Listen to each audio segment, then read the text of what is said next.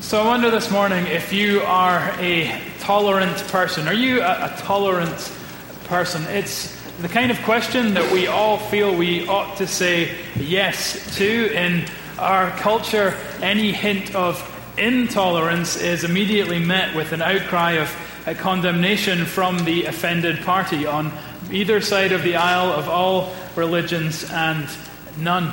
Recently, Chris Broussard of ESPN and Don Cathy of Chick-fil-A were vilified for speaking out against homosexuality.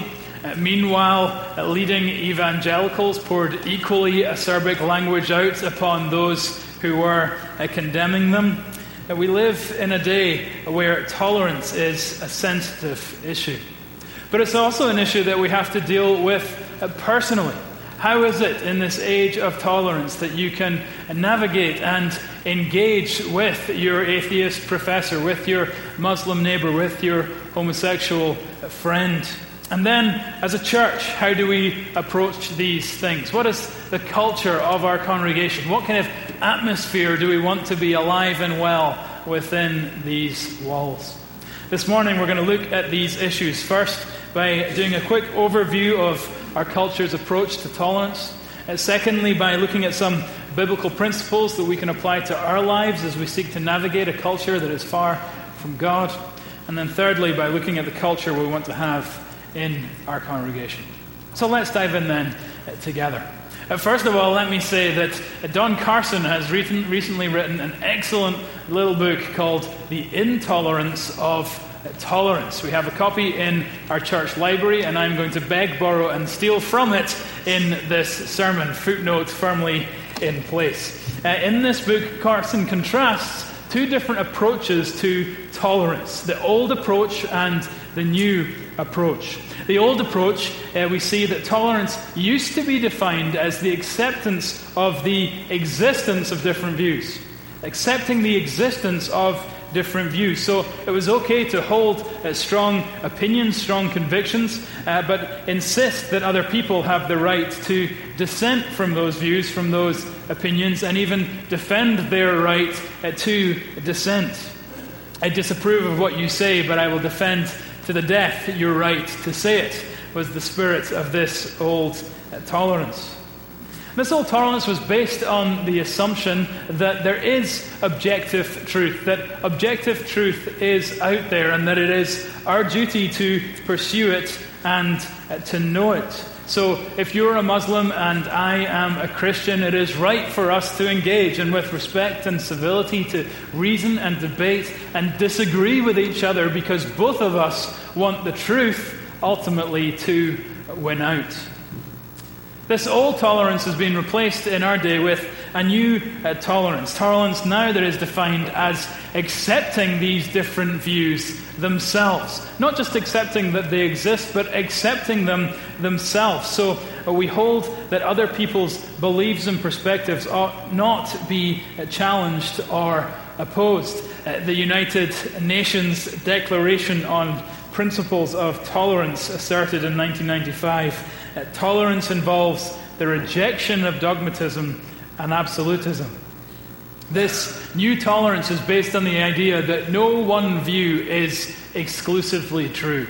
We accept all views because they are all equally true and right. So if you are a Muslim and I am a Christian, we don't debate and engage, but rather celebrate that all these views will ultimately lead up the same mountain.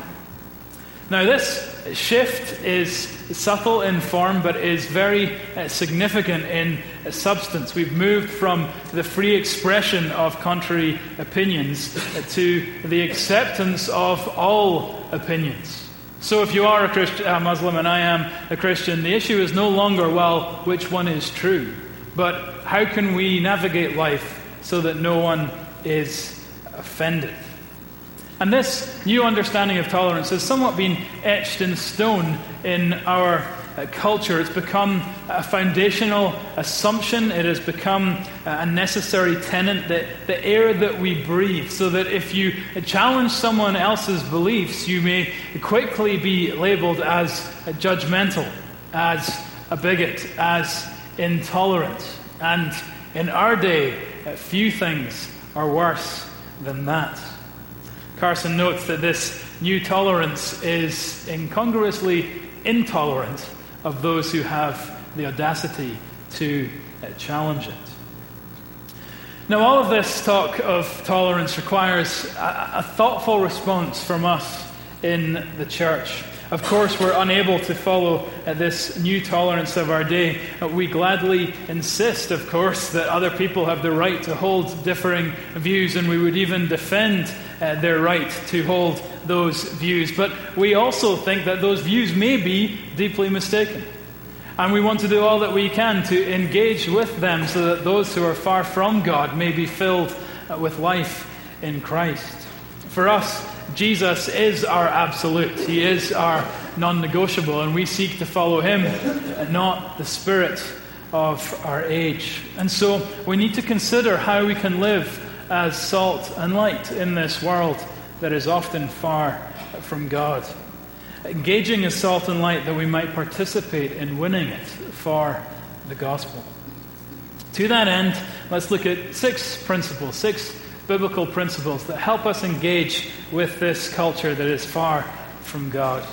The first of them comes from this passage in John chapter 8, which is just one of my favorite passages. And it shows us that as we seek to engage a world that is far from God, we must remember the grace of our Lord Jesus Christ. We must remember the grace that we have been given in Jesus, and therefore remember who we are in him. As we seek to move into a world that does not know him, we must remember all that we have been given in the gospel.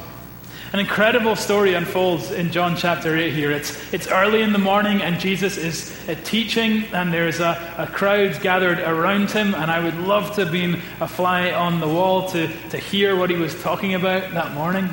The silence of the morning is then suddenly interrupted as the scribes and the Pharisees burst into this teaching session and throw this poor woman into the middle of the scene. We know that they are doing this to try and trick Jesus. They say, the law tells us that this woman should be stoned because we caught her in adultery. We caught her in the act. We caught her red-handed. She is a sinner and should be stoned. What do you think we should do with her?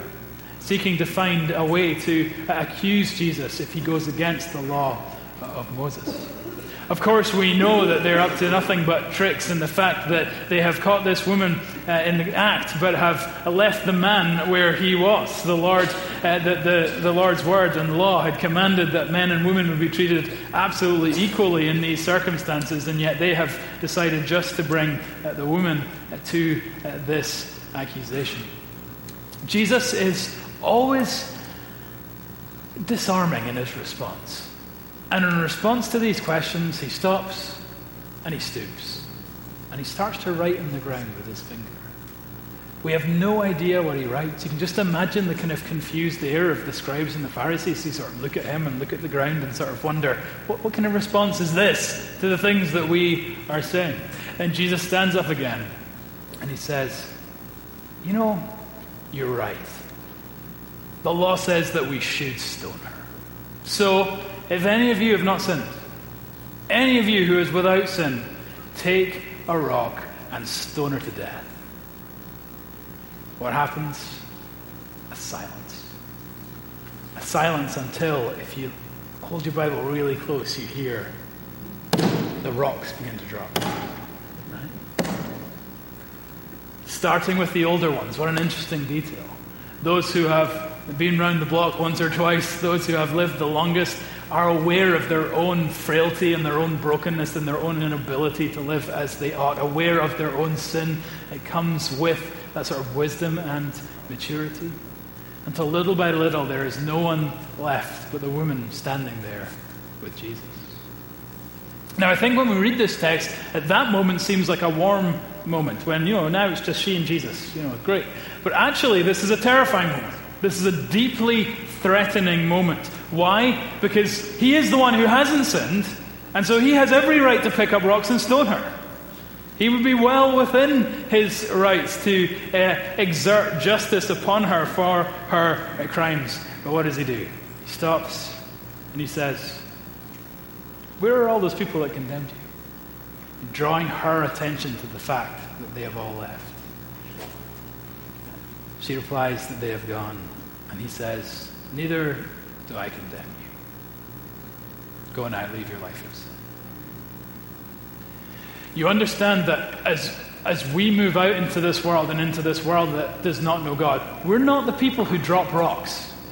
We are the women who deserve to be stoned for the things that we have done.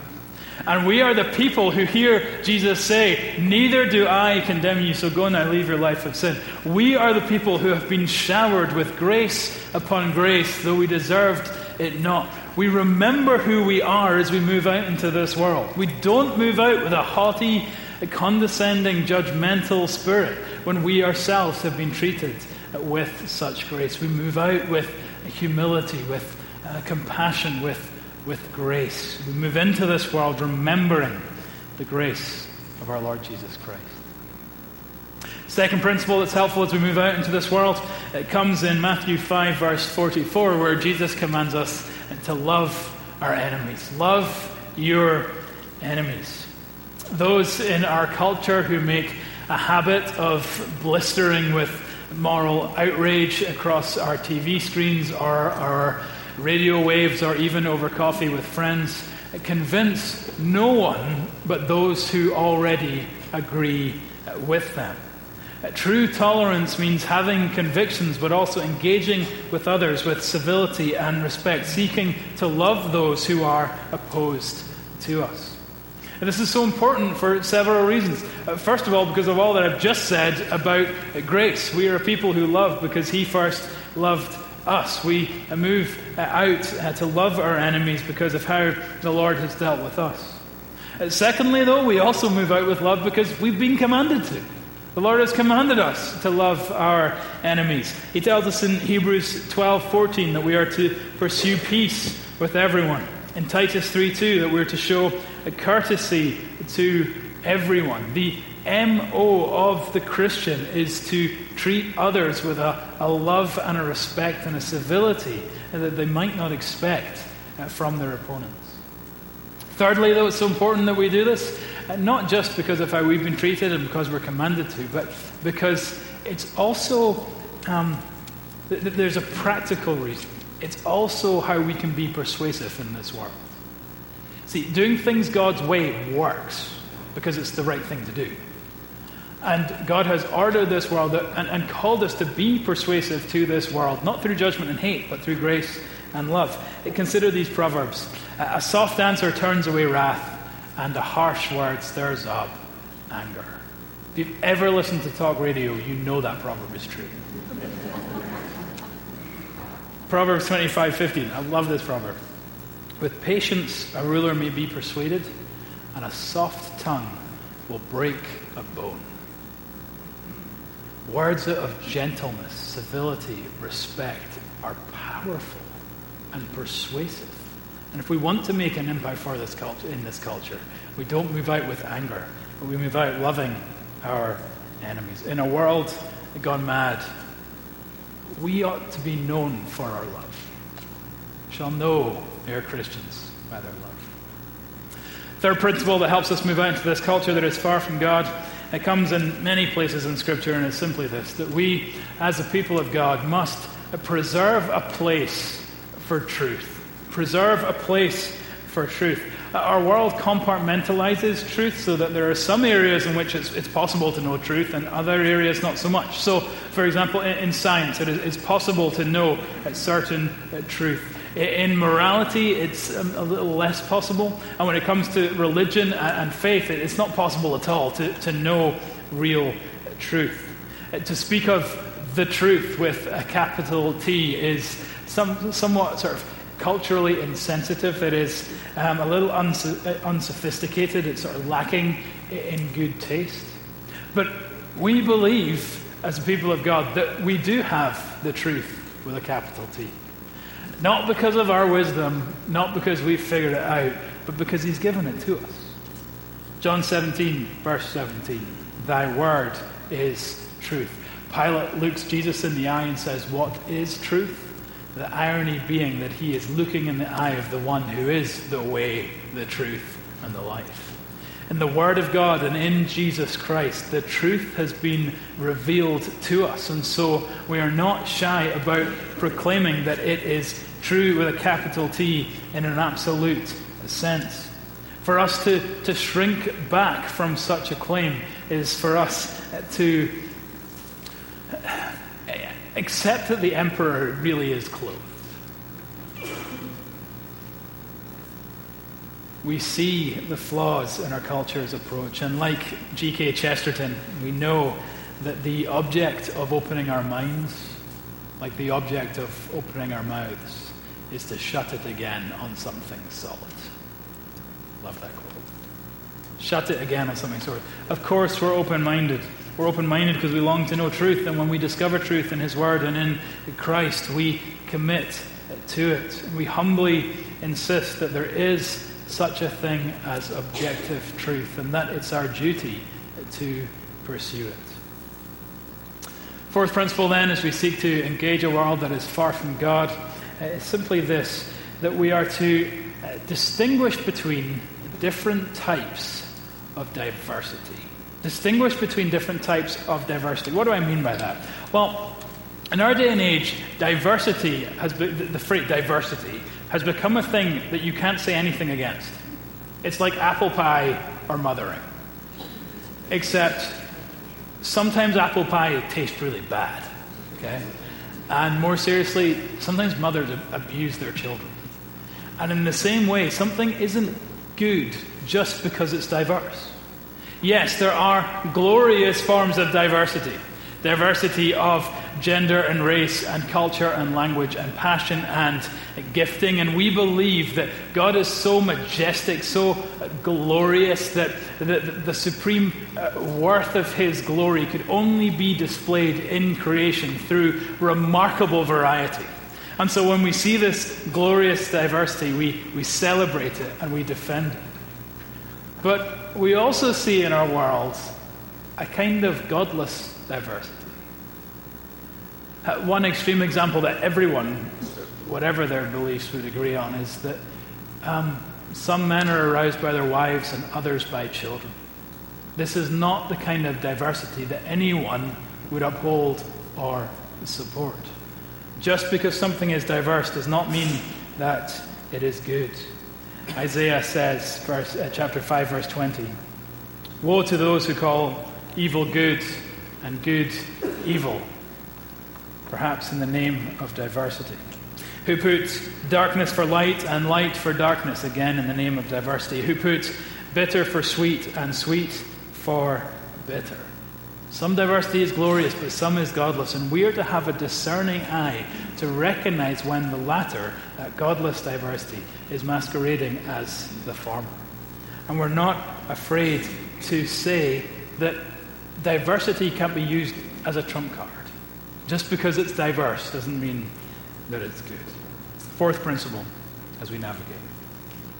Fifth one, much simpler, much more clear, and it's simply this. As we move out into this world that doesn't know God, we evangelize. We evangelize. Why? Because we understand that our nation's greatest need is not that it be truly tolerant of Christianity, but that it be totally transformed by Jesus Christ. We have the first things first, and we recognize that God has not sent us out to play defense. He has sent us out to play offense. He has told us, "Go, make disciples of all nations." We are to be a people who are known for what we are for, not just for those things that we are against. And so we move out into this culture, bringing the grace and truth of Jesus to a world that's in a desperate need of Him. This may have an impact on culture, and of course, historically, when you see at times of revival, there is always this effect of salt and light upon the wider culture. But we understand that that's not really our primary goal. Our primary goal is that people would know Jesus, and that those who are currently on the road marked hell would be brought into a saving relationship with Him. And so as we think about moving out into this world, we don't get confused as to what the most important thing is. And so we evangelize. Sixth and final principle that we reflect upon as we move out into this world that does not know God is simply this, that as we do so, we rest in God. We rest in God. We trust Him. The apocalyptic rhetoric of so many Christian organizations in our day is not necessary for children who are so loved by their Father. We believe, and the Bible makes clear to us, that our Father controls all things, and Ephesians 1:11 is working all things in accordance with the purpose of His will. We believe that it is God who is ultimately in control of the universe at large and the physical world and the affairs of nations and the conduct of kings and rulers and the outward successes and failures and your birth, your life, your death are all firmly in His hand. And so as we move out into this world, we move out trusting Him, trusting these things to His care, not with this fearful apocalyptic spirit, but seeking to follow Him peacefully and faithfully and joyfully, because we know that He's the one that's in control. 6 things then to help us as we move out into this world that doesn't know God. Let me close them by talking about the culture of our congregation. What kind of culture do we want to have? What kind of atmosphere? What kind of experience do we want it to be when people come to this church? And let's return to John chapter 8 and look particularly at verse 11, where we see the 2 pillars that are to be the foundation of our culture here. In verse 10, Jesus says to the woman, "Has no one condemned you?" And she says, "No one." And Jesus replies, "Neither do I condemn you. But go, and from now on, sin no more."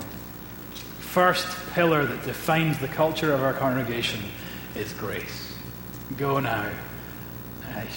Before he says go now, he says, "Neither do I condemn you." And as Jesus treated this woman, and as Jesus has treated us, so we treat other people. We want to respond in the same way that Jesus has responded to us. And so we expect sin, and we expect brokenness, and we expect messiness. Why? Because we're sinful, broken, and messy. And so we have this atmosphere of grace that will rule and reign in these pews, because we will be a people who love much as we have been loved much, and a people who forgive much as we have been forgiven much. We want that kind of atmosphere where people can come with their mess and with their baggage and know that they'll find one here who says, "Neither do I condemn you." Atmosphere of grace. Second pillar, though, comes from his words, "Go, and from now on sin no more." This pillar of grace is accompanied by the pillar of truth. The pillar of truth. Go, and from now on sin no more. Grace is not true grace if it is not accompanied by the truth. If we don't hold these things together in tension, then all we are doing is offering a weak, maudlin, sentimental, wishy-washy form of feel-goodism. True biblical grace always has substance to it, and it's gracious to be truthful. This is why Jesus commands this woman to sin no more. I think last week we reflected upon God's law, which is our blueprint for living, the blueprint for our fulfillment and for our flourishing. And when we encourage others and exhort them and do all that we can that they might follow these laws as surely as we seek to follow these laws, we are being gracious to them, because we are emphasizing those truths that will bring them life. And so, yes, we want to be a church that welcomes people from whatever circumstances they're in. And then we want to speak the truth to them in love, providing words of life that their souls are looking for, so that they may move on from the circumstance in which they find themselves just now. We want to be a place that is full of grace and truth. Are we a tolerant people? I guess it depends. Depends on your definition of tolerance. I would say we absolutely are. We have firm convictions, but we also recognize people's right to disagree with those convictions and would defend that right on their behalf. But that doesn't mean that we're not going to do all that we can to engage with them and persuade them to follow the life-giving truth of the Word and of the Gospel.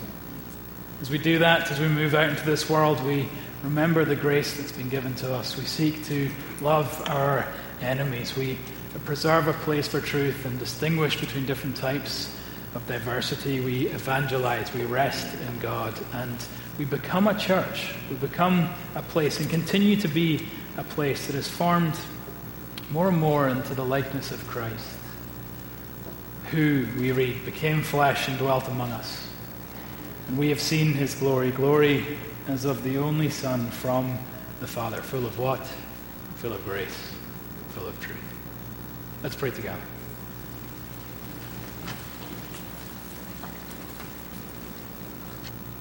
Father, I pray that each and every one of us right now would hear your words to us. Neither do I condemn you. That we would revel in that grace and the forgiveness that is ours. And that we would also hear that word of truth, go and from now on sin no more. That we would be more and more conformed into your image and your likeness, and that we would flourish and live those lives you have called us to. Lord, a significant part of that life is moving out into our culture that is far from you. And so we do pray that you would make us models of grace and truth that are disarming to our friends, our colleagues, our neighbours, that we might be the salt and light this world so needs. And we pray these things in Jesus' perfect and matchless name. Amen.